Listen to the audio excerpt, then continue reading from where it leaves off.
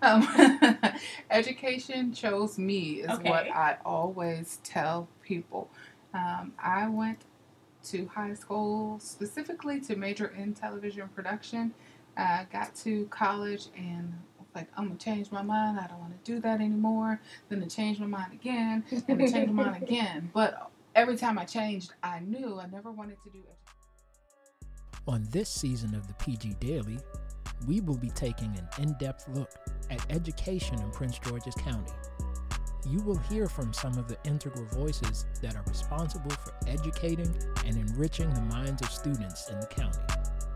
You will also hear from students that have been directly impacted by the county's educational system, and you will hear how the Prince George's County schools impact the community as a whole.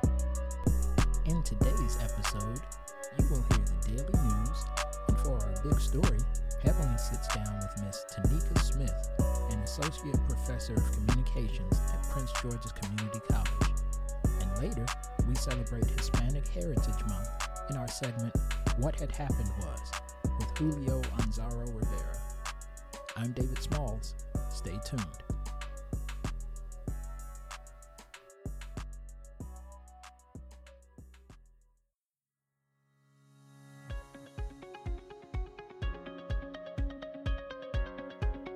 Good day and thanks for joining us. From Prince George's Community News, I'm Vanita Newsome.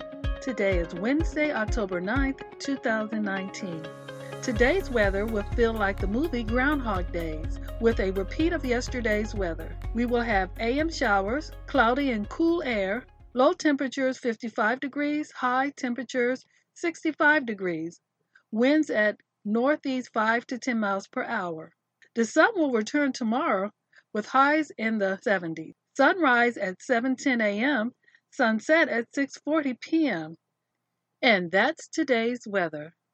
In today's news, Prince George's County Public School has announced they will receive $340,000 from the Maryland Department of Environment to launch its first electric school bus. Prince George's County is one of 4 counties statewide to receive funds to pilot electric or alternative school buses. A statement from the Office of Monica Golson, Executive Director of Schools, states that the eco-friendly initiative helps keep our children safe inside and outside of school. We are grateful for these funds and look forward to seeing our yellow buses go green. MDE's Clean School Bus program is funded through a settlement with the manufacturer who installed devices in diesel-powered vehicles to illegally bypass emission standards. The program works hand in hand with MDE's School Bus Idle Reduction Program, adapted by more than 50 Maryland schools. The buses will improve air quality and improve immediate health benefits through reduced vehicle and greenhouse gas emissions that contribute to climate change. After funding the first round of electric or alternative fuel bus proposals, approximately $2.1 million will be opened for new proposals in the spring of 2020. CNBC has reported that the first gas station in the United States that has completely transformed from petroleum station to exclusive charging electric vehicle has opened in Tacoma Park, Maryland, at the local gas station RS Automotive that has been in business since 1958.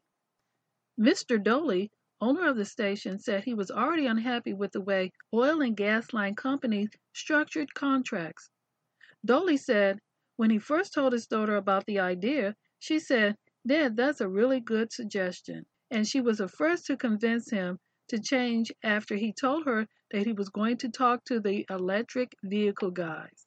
Doley said he is not worried about how the switch will affect his business income, and he noticed that there weren't enough electric stations on the road, so it's not something that he expected to become rich overnight, but it's a good cause and good for the environment. There is a need for changing stations for the over 20,000 registered EVs in Maryland and electric taxi services. The gas station conversion has been jointly funded by the Electric Vehicle Institute and the Maryland Energy Administration, which provided a grant of $786,000.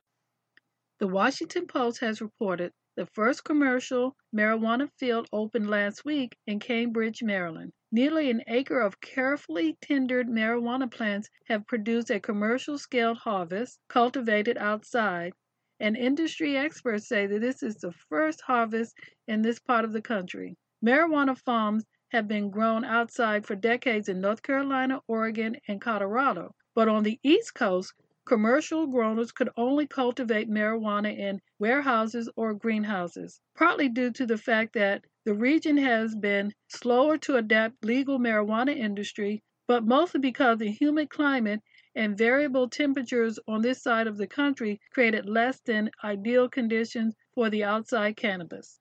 Marky Barch, owner of the medical cannabis cultivation company, Colta, said it's a race against the clock to get it out of the field. It is also expensive to artificially replicate ideal growing conditions that is roughly 3 times the price of putting irrigated plants in dirt outside. As an alternative way to raise money, Barch and his investors decided to take their chances, setting up an outside operation near their warehouse in the downtown Cambridge area. If Colta can grow cannabis outside for a third of its price, the company reasoned it could plow the highest profit margin into more expansions. For now, Culture plans to sell all of its outside harvest for making processed cannabis products such as dabs, tinctures, and vape cartridges rather than selling the wholesale flowers for smoking. In Upper Marlboro, the Prince George's County Board of Education is seeking residents to serve on its 5-member ethics advisory panel. Panel members are approved by the board chair with board approval to a 3-year term. As noted in board policy, the panel is an advisory body responsible for interpreting the ethics policies, including issuing advisory opinion to the board concerning its application and addressing complaints filed regarding alleged violations. Those interested should send a letter of interest and a resume to Susan King, Board Executive Director at the Prince George's County Board of Education. That's our local news. From Prince George's Community News, I'm Vanita Newsom.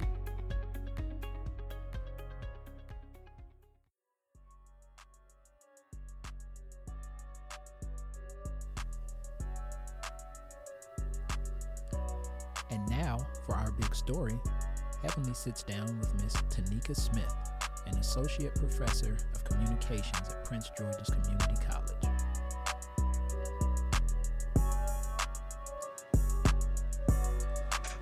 Hey everybody, it's your girl Heavenly B, and I'm here with Miss Tanika Smith, who is the Associate Professor here at Prince George's Community College in the Communications Department.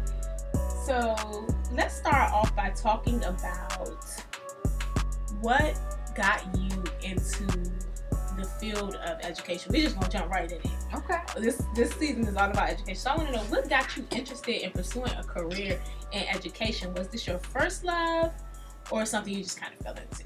Awesome. So the answer is no.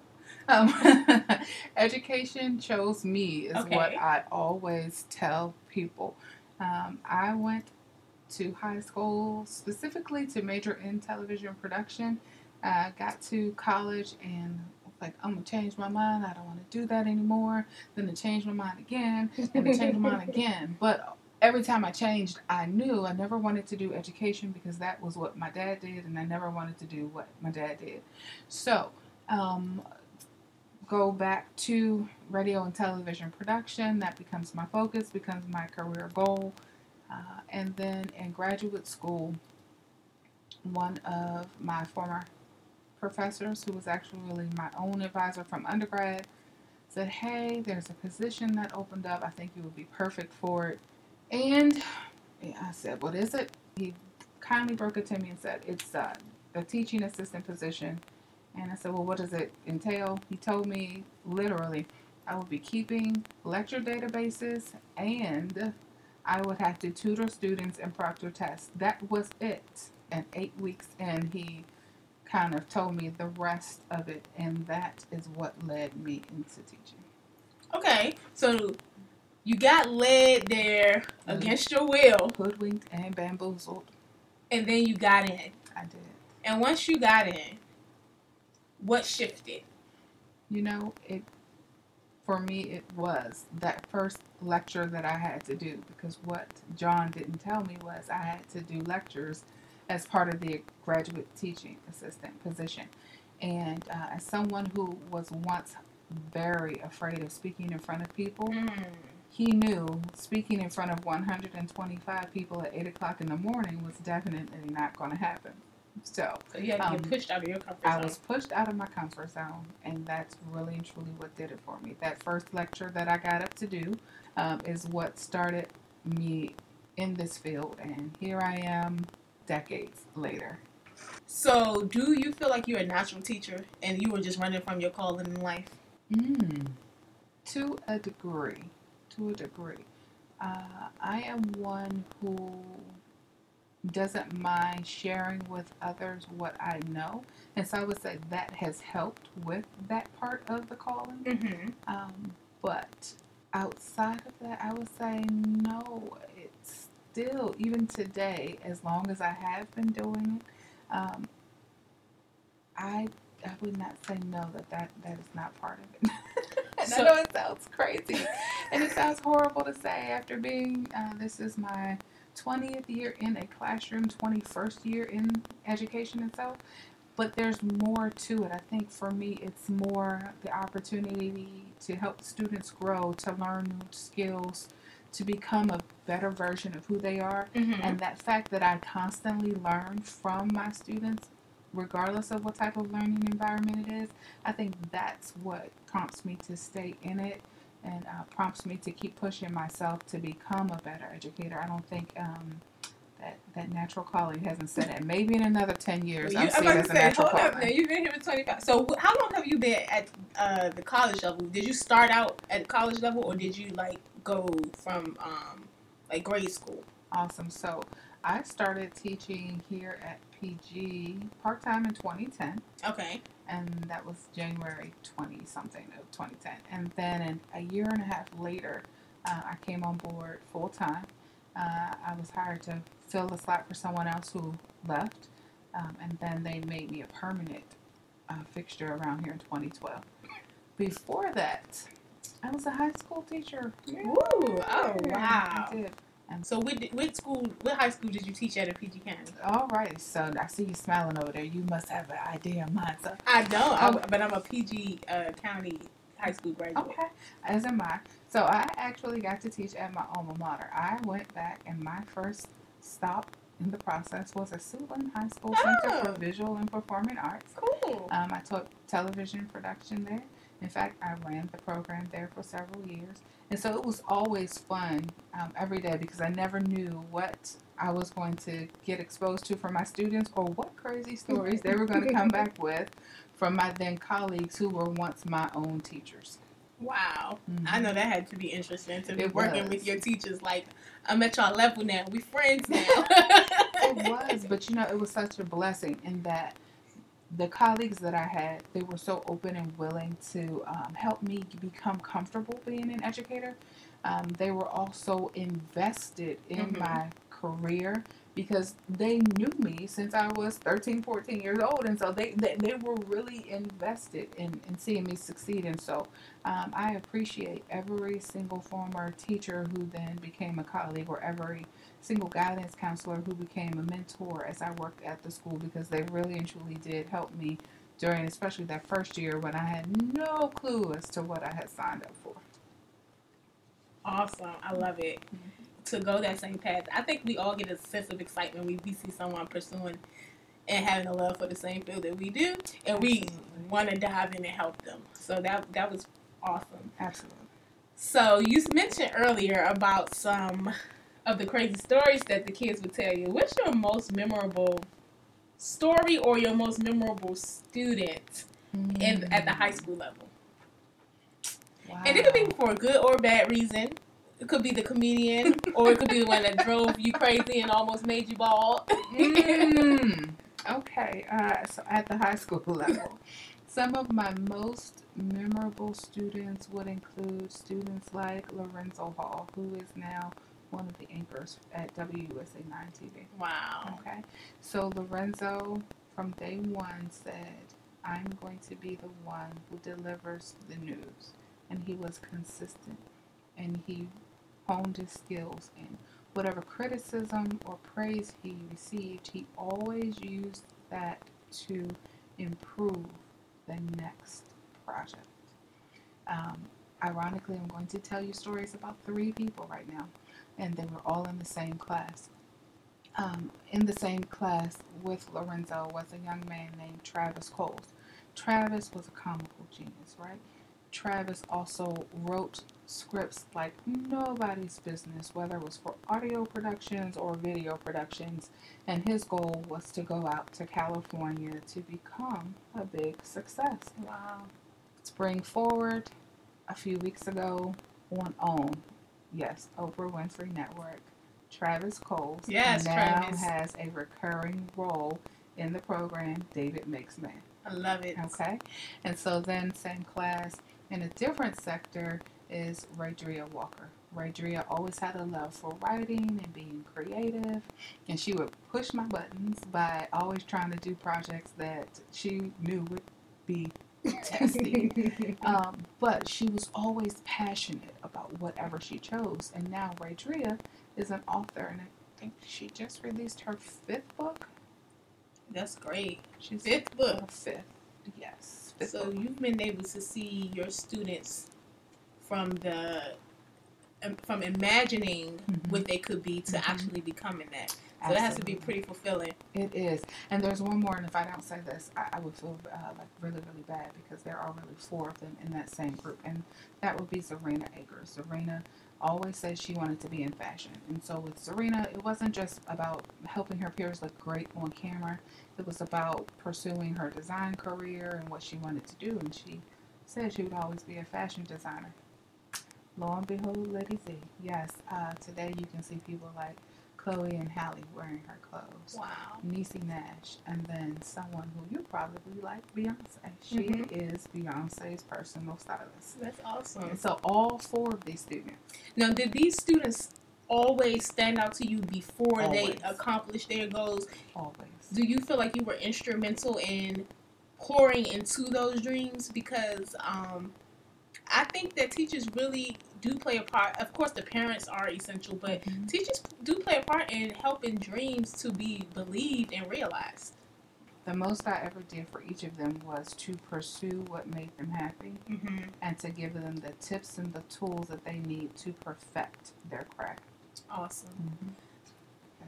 You never lose that part of your calling, Yeah. and then that can be shaped and reshaped and shifted to different fields. And Yeah. so even though I may not have been working in television or radio at a given time, I was always doing something connected to it. I was Mhm. always able to share with a student or a mentee or someone else, even in my own personal life, say like at the church. I was always Mhm. able to do something that allowed me to continue to foster and hone those skills. And that's something that, we need to allow people the space to do, because we have different acts in our lives, right? Yeah. And so who knows what act 3 or 4.5 might hold. Girl. And that's Tyler Perry Studio has Yeah. pushed some ideas. Did it not into make my you head. dream bigger than you already You dreamed? know what? Like, wow. It made me think back to when I was that little girl and I wanted to write for television. Pardon me, I always said I always wanted to be behind the cameras. I never had any hopes, goals, or dreams or ambitions of being in front of Mhm. the camera. And so it prompted, like, okay, you haven't written a screenplay in a while.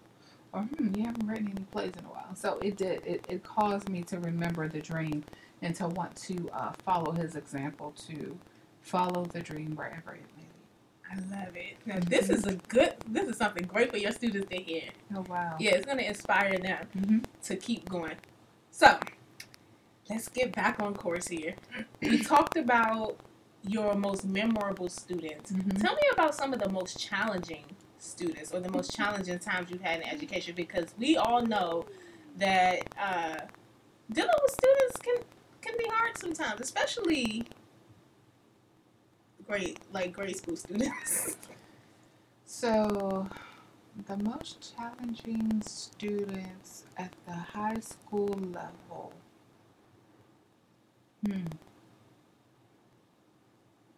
I would say that would have been my first set of students in a predominant special education class. So that would have been 2005, new school. I had just switched over from doing television production to doing English. Program was going some retooling and renovation. And so 8 weeks into the semester, after I had the best schedule ever, by the way, I had all 12th grade and 11th grade classes. Easy peasy, lemon squeezy. I was happy. They came to me. It always happens 8 weeks in. I need to pay attention to that, by the way. Hey, we're going to have to change your schedule. Something is going on with one of your colleagues' credentials, and you're the best fit for the situation. Okay, great. They were like, don't worry. We're going to have a co-teacher for you, so you'll always have support. Okay, great. So I go from having 11th and 12th grade, like PSAT, SAT prep, British Lit, to having students who had severe behavioral issues, who had skill deficits. I remember one day a student came to me. He's like, I can't do any work. Why? It's like, because can't. Didn't know the boy was going blind, and there were special resources that he should have had. And so imagine trying to get him to learn, not realizing that he needed that. Same class, there was a girl, she was deaf. Only reason why I knew she was deaf is because I heard her speak, and having a background in sign language, that let me know. But they never told you this stuff before you got And the co-teacher had nothing. The co-teacher was very rarely there. And so it just became a very tumultuous situation. I would go home most days very tired, but I was dedicated to helping those students succeed. And so they went from submitting work in crayon, I kid you not, Really? my colleague was letting them turn work in crayon. I have my own feelings about that. Right. In 10th grade. Yeah, because it's almost like you are telling them. You're not pushing them to be better. You're telling them that this is the most they're capable of. Right. So I pushed them. And there was pushback. From the from staff? The students. Oh. From their parents. Oh, really? Yes. The parents? The parents, they weren't happy. Wow. You want too much. You do too much. My child has this disability. But what I would always say is, your child has that disability, but your child has tons of capability. And until we can tap into that potential, your child will never know what he or she can do. Because of that, all his life he believed it. People reinforced it. Teachers told him he would not go but so far. He needed to get a job at the post office or a trash company somewhere. And even though he wanted to do great things, he wanted to get his education. He wanted to, be a speaker and a disc jockey at the time. And he believed it. And because he believed it, it shaped what he shot for. Absolutely. And so he got exposed to different circles, and he became a great orator. But before that, people have to realize that what you reinforce in people, once they believe it, becomes a part of who they are. But if you tell them that they can be great, and you show them the greatness within them, then they will reach for great things. Absolutely, positively. And that's something that every educator has to keep in mind. Even just through how you ask a student to submit an assignment, that can cause some problems for them. But if you just keep reinforcing, you can do this, or let's work with what you're able to do, it makes all the difference. It really does. Now tell me about college level, because this is I always wonder about. And I'm going to tell you what I wonder about it, being a current college student. College students are grown too. Absolutely. So with that, I'm sure there's more. It may be a different kind of kickback than you get kickback, but it may be different because now they're looking at you like, you my teacher, but I paid to be here and I'm grown just like you grown. So do you find a lot of challenges with dealing with adult students? Wow.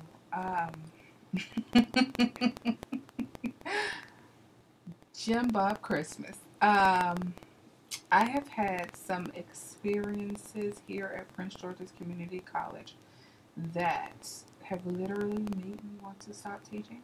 Wow.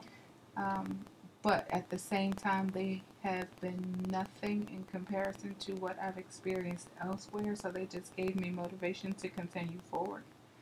So, if I had to choose, oh my gosh, Can't pick one. like the most outlandish one, I've had to call campus police on this. Oh, well, I need to hear about that. Pull that mic up. Stop leaning back on the mic. So, this would have been my second year at the college, maybe my third year at the college. And the students had to do a group project. And all semester long, the girl kept saying she was nervous. And all, throughout the semester, we kept doing different techniques to help people with their anxiety, to reduce their apprehension.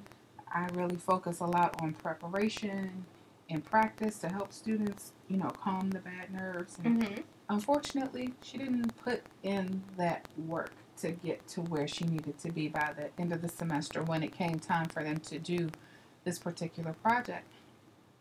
And so they get started, everything is going well and smooth, and I'm like, yes, it's not an issue for her today. And then, like 5 minutes later, she just blurts out while someone else is speaking, I can't do this, I'm done. Like, don't worry about it, we're all here to support you through this, you have this whole group with you, let's breathe through it. She did her breathing, she's like, okay, I'm like, you good? I'm good. She continues to go forward. About 10 minutes later, she then jumps up, I can't do this anymore, I'm done. And so I then have to stop the project, pause the timer because other students are now being impacted. And I said, well, you can go out, get yourself together, but the project has to go forward. We're on a timeline, schedule, blah, blah, blah. That set her off. Really? And she's like, well, what does that mean for my grade? And so all along, I'm trying to, keep this very calm voice. And I'm told it's something about my calm voice. When people are upset, my calm voice tends to take them off it even more. And so the whole time, I was calm. And I said, I can't deal with this right now. I have other students to tend to. If you need to leave, you can go ahead and leave. But I can't stop to focus on this right now. And that took it to a level of me telling her she needed to get her things, she needed to leave. And I was going to call the police. And then I remember being on the phone with the police and telling them they needed to get over to the building. And there was a podium separating us. And she was on her phone. She was like, oh, I'm using all kinds of different colorful words. And so the rest of the students are threatening you at this point. Threatening repeatedly. And the other students are sitting there like, oh my God, what's going to happen? And so I just kept being calm the whole time. And so after they came and they removed her, I said, I'm sorry. Let's take a couple minutes, get everyone together. We'll reset and then we'll go forward. And one of the students slowly raised their hand. They were like, are you okay? I love it. I'm fine. Why? You were too calm throughout that whole situation. I said, I'm so sorry. You guys were never in danger. Had you been, I would have, motioned for you guys to leave. They were like, no, we weren't worried about her. We were worried about you. Mm-hmm. And so I think that will probably be the craziest thing that has ever happened. But it was all because of fear. Mm-hmm. Her fear caused her to act in a way that people would think is irrational. But when you're afraid and you feel cornered and you feel boxed in, then what? So did you ever have to see her again? Did she come back to class after that? That was the last day of the class. So okay. I never saw her again. Never had to see her again. Don't know what even happened to her in terms of that situation. But, yeah, I'm just like, I'm not, no. And so it did. When I got home, I was like, Lord, I'm not going back. I'm not doing this no more. Right. Because I like my freedom. I don't want to be in jail. Like, I'm too old to be playing these games. I have bills to pay and property. I can't be in here fighting people. So it's never been my intention anyway to want to denigrate someone or to make them feel unwelcome in the classroom. Yeah. But there will be times for every educator where there will be someone who just needs that extra comfort, extra support, Yeah. who learns in a different way, who presents in a different way, and we have to find ways to include them, but also to set the boundaries and the limits. And so those are the experiences that have always produced the interesting outcomes. Wow, that was an earful right there. Okay, so we're going to wrap this up, so I just have 2 more questions. All right. One, being a person that was educated in the Prince George's County school system, do you feel like this school system adequately prepares you for the world? Yes and no. So throughout my education in Prince George's County, because I grew up in the area, as I tell the students all the time, let me stop playing. But I always say it's about what you put in that adds to what you get out. Because I could be a product of the system and never have graduated. I could have been someone who did just enough to get through. However, I was always in the classes with the advanced learners, so I was always pushed to do bigger and different things and to think critically and to extend myself. So whether it was at Longfields or Walker Mill or Suitland, those things really shaped who I became when I went to Towson. And I studied there for graduate and undergraduate studies. And when I got there, to be honest, there were things that even though I had been in those advanced classes, I was still told I was deficient in some areas. And so what did that cause me to have to do? It caused me to have to work harder, to put in extra hours, to make sure that I was putting in to get a different result out. And so that then became what helped me when it was time for me to earn my teaching certification, because I had to go back to school to become an educator. Remember, somebody who never wanted to be a teacher doing all the extra stuff, right? And so I ended up coming here, took some courses, learned the foundational things, went out into the field. But again, it always went back to what it was I was willing to do extra. And so even if our schools aren't performing at the highest level, which unfortunately they are not, and I won't go into all of those details, students who want the most can always get more and become more and do better based upon what they're willing to put in. Absolutely. Definitely. I agree. And lastly, would you encourage a student to pursue education, and why? Or why not? So education today is far different than education was when I first started as a graduate teaching assistant in 2000. And so I would say to someone who is looking to enter the world of education now, you have to really make sure it is a passion. It cannot be something that you learn along the way unless you're willing to then put in the extra. But if it's your passion and it is what guides you and it has motivated you to want to help others, to sacrifice some of your own needs to help others succeed, then go for it. But education is not an easy check. Education is not a way to assert your own opinions, ideals, and beliefs. Education really is greater than that. And so for the individual who can see themselves as a true team player.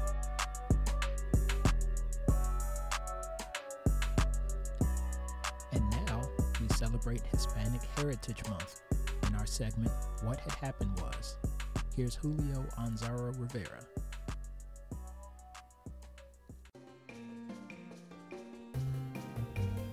Major moments in Hispanic history. The Cuban Revolution comes to power in 1959. What had happened was, following the triumph of the Cuban Revolution in 1959 and its sharp leftward turn within the next 2 years, Fidel Castro established a communist government that remains in place today. Why it matters? More than 1 million Cubans left the island as the revolution became more radical, with most of them settling in Miami, Florida, a city they transformed. Subsequent waves of Cubans migrated to the United States in the 1980s, with the Mariel boat lift, and the 1990s after the fall of the Soviet Union upended the island's economy. Thank you for listening to the PG Daily Podcast. Tune in next time for more daily news and informative interviews concerning Prince George's County. This show has been brought to you by Prince George's Community Radio, and the opinions expressed are not necessarily those of Prince George's Community College, its staff, faculty, administration, or its affiliates. It is produced by Heavenly B., Dorcas Ashinawo, Stephen Boney, Vanita Newsom, David Smalls, and is executively produced by Dale Roden.